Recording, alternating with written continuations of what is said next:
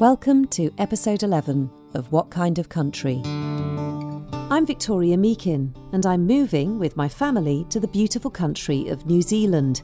It's 2021 and the world is still in the grip of the coronavirus pandemic. So myself, my husband and our 2 young children are governed by New Zealand's very strict managed isolation rules, meaning we'll be spending 2 weeks in a government-mandated hotel. And I'm delighted to say that I'll be dedicating part of that time to speaking remotely to some very generous Kiwis who've given up their time to help me answer the question, in 2021, what kind of country are we moving to? Coming up in this episode, I speak to a marketeer about how she helps New Zealanders promote their businesses. Today's guest is a lady who works every day to help the New Zealand business community to really get its message out. Marketing strategist Rachel Klaver is all about bringing Kiwi businesses into the digital age, utilising blogs, social media posts, adverts, videos and articles to firmly establish themselves in the minds of their clients. And she says whether it's a multinational company or a small startup, the needs of each business and business owner are often very similar. Rachel runs the Map It Marketing podcast, supporting business owners to become more confident and capable in their marketing. Hi, Rachel. Hello. Great to speak to you. Before we turn to your area of expertise, I was going to put 3 questions to you about New Zealand that I'm asking of all interviewees for this podcast. So here goes. Number 1. Firstly, could you tell me what is your favourite New Zealand beach? Oh, okay. So this is kind of complicated for me because I live on a peninsula with 17 beaches. One of them is 200 metres away from our house and we walk on it every day.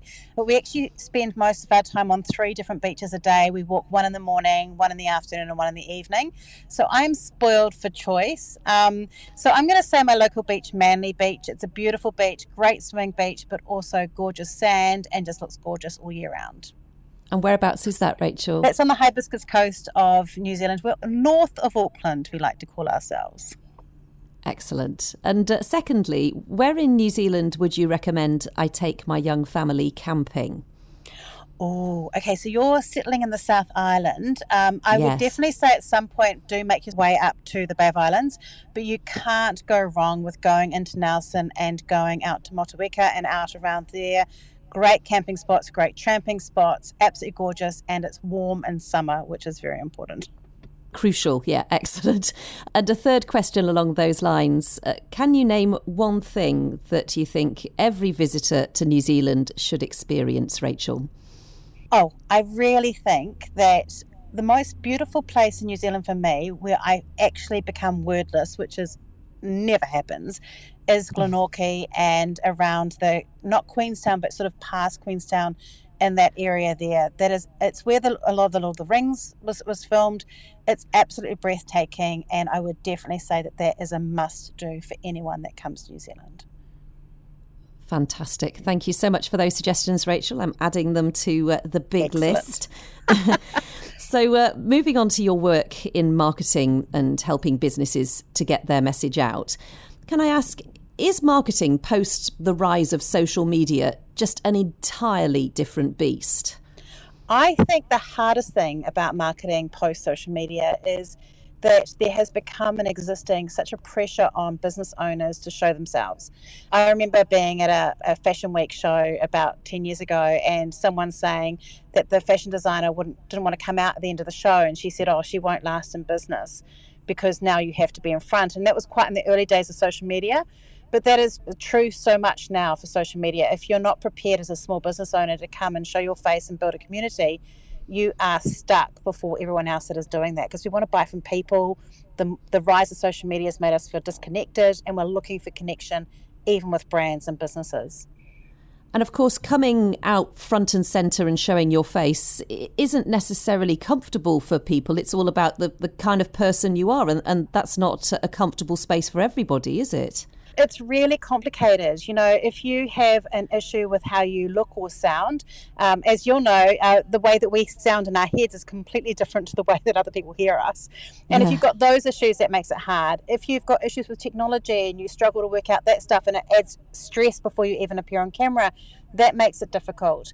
And just straight out, some of us are very private people. My husband is so thankful that I'm the face of our business because he would never want to do what I do, and I think it is hard. It's a really hard thing if it's not a natural thing. I will say though, my thing is I love people, and I heard this great phrase, which I love people, I just don't like them in person. So for me, social media is great because I can talk to people online and be very chatty, but I'm very socially awkward if you see me in person. Are there any common issues or obstacles that business owners in New Zealand come to you with regularly? So definitely it would be the technology issue and just that whole fear of showing up. That would definitely be one of the common things. I think that's common everywhere. I do think that often New Zealanders who've got a really strong desire to grow on a world stage can get a little bit frustrated about the fact that we are small here and that, it does limit our growth. We're a country of 5 million. And, like you look at Sydney, for example, that's 5 million as a city. So just the size of your market is always going to be small. And I do think that can be hard, and getting things freighted from here can be difficult if you're a product-based business. I also think that the competition is high. Where lots of us are entrepreneurial and trying to compare with a whole bunch of other people in your industry when it's quite a small pool, that can also be quite complicated. And those are things that you wouldn't often find if you were in a city of a similar size around the world. To those people who don't live and breathe social media every day, it can obviously seem like quite a daunting proposition. In 2021 in New Zealand, what platforms would you recommend every business should be active on? Oh, so I don't like to say every business should be on them, but I'm going to tell you my current favourite ones. I love LinkedIn anyway. So anyone that's a B2B business, I definitely say in New Zealand, we have a very vibrant LinkedIn community, and it is bigger than I have seen in other countries in terms of that kind of networking. Because we're small from a nationwide perspective, we learn how to communicate with each other, and that's quite a nice vibrant section. Instagram is definitely growing and vibrant at the moment, but my personal favorite right now is TikTok, which surprises me because I am 50, but you can find your own people on there, and it is a platform that not many other people are on. So if you do like video, it's a great opportunity to make a mark and grow an audience quite fast. Can you quickly sum up TikTok and what it's about? So TikTok's a short form video platform. It's purely video. The reason I like it is that even though my children who are Gen Z say that it's a point and dance and that's all it is, TikTok's algorithm, the way that it works is you get filtered very fast into what you see. So you end up getting a page that is very much who you are, your personality and what you want. So you end up being in a community quite quickly that is very similar to you. So in terms of marketing, that's very clever. So it's a short form video platform. You need to do lots of video content on there, but most of mine's just talking about marketing ideas, and they literally take me 5 minutes to make, and then I post them, and some of them have had 25,000 views, and I've only got 700 followers, so it's pretty cool. So many small businesses are often maxed out time-wise, providing the services that they offer to clients and keeping on top of their usual admin.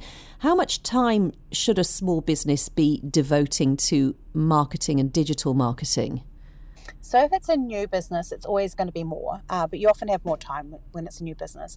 I have a formula for this actually, which is generally for every full-time employee, so that counts you if you're the small business owner, I normally say budget 4 hours a week. So we've got a team of 8. So, we have normally now between 25 to 30 hours a week we spend on our marketing. And that budget seems to work quite well.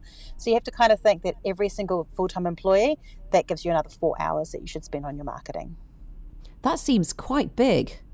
It is. But when you think that the marketing drives your sales, then it doesn't feel that way. So like for us, we do a lot of marketing, and we've got a service-based business. Most people who come to us, their email is, sign me up, I'm ready. There's no back and forth, hours spent doing lots of meetings backwards and forwards and doing all that negotiation that you often get in a service-based business. So if you kind of see it that way, for me, the marketing is a whole lot of pre-selling and a whole lot of growth. And then by the time they come to you, they're already converted. Of course, many businesses are facing the challenge of lockdown at the moment in New Zealand and the impact of the global pandemic generally. What kinds of impacts has this past couple of years had on your clients? So I think part of the problem with the lockdowns is, and COVID in general, is it's the exhaustion factor. So what I'm seeing this, because we're currently in lockdown at the moment in New Zealand, and comparing that to the one that we had initially last year. Last year there was a whole lot of get up and go and we're going to get through this. And right now it's just, hey, if I can get showered in the morning and I can put on clothes and open my emails, I have checked off a thing this year to do. And I do think that all of us as a world, let's be honest, are exhausted by the main. And so I think that part of this is understanding. A lot of people are asking, hey, is this business serving the lifestyle that I actually want to have? Is this actually doing what it should be? And one of the things I've loved is people have started caring more about making sure their business is profitable, because they need to have some banks of money when things go wrong. I've definitely seen e-commerce has definitely been a win, and our e-commerce clients have done very well out of lockdowns and out of just the whole move to online. And for the tourism business, we don't have a lot of those clients. Obviously, they've been decimated and it's been heartbreaking. But it's been amazing how many of them have risen up from there and changed their perspective and moved into something else that really has taken all of their skills and moved in there. And I think resilience is a huge thing, but resilience is exhausting. And I think I have to acknowledge, people are tired and business owners are tired, and it's stressful when you're worrying about what's going to happen and the uncertainty. Yeah, I don't know. Is that the same? Would you say that's the same in the UK? I think definitely. I think that fatigue is a word that's been used quite a lot, particularly as the first year of the pandemic ticked into the second year. I think people are generally very resilient, but they're battle scarred, battle weary, yes, I suppose would be one way to put it. Yeah, and I know for me that was the thing that surprised me, because I was working 7 days a week last year helping small businesses, and when this lockdown happened, I think I almost slept consistently for the first 2 days because I just couldn't cope with the new going back into it, and there was like this panic, and I fixed it, but I'm seeing it in my clients. They're just tired, and so a lot of what we're doing is going, look, we know we need to do all these things, but let's just pace it and let's just get small incremental improvements. If we're moving forward slowly, we're still making progress, and I think that's a really important thing to learn. If you're in the position in New Zealand to be setting up a business from scratch at the moment, what key elements, Rachel, would you recommend marketing-wise that you hit the ground running with? Definitely have a website and definitely have a way to collect email addresses. On my podcast next week, I've got someone who has built a following of 175,000 people on Instagram, and yesterday, through an accident, Instagram took away his account. And that's where he built his business, and he doesn't have email, he doesn't have any of those things, and he was going to, and he has to start from scratch. So I always say, look, whatever you do, even if it's simple, build a website that you own, have an email list you own, and start with that. Don't worry about spending thousands of dollars on branding and painting the car, all those sort of things.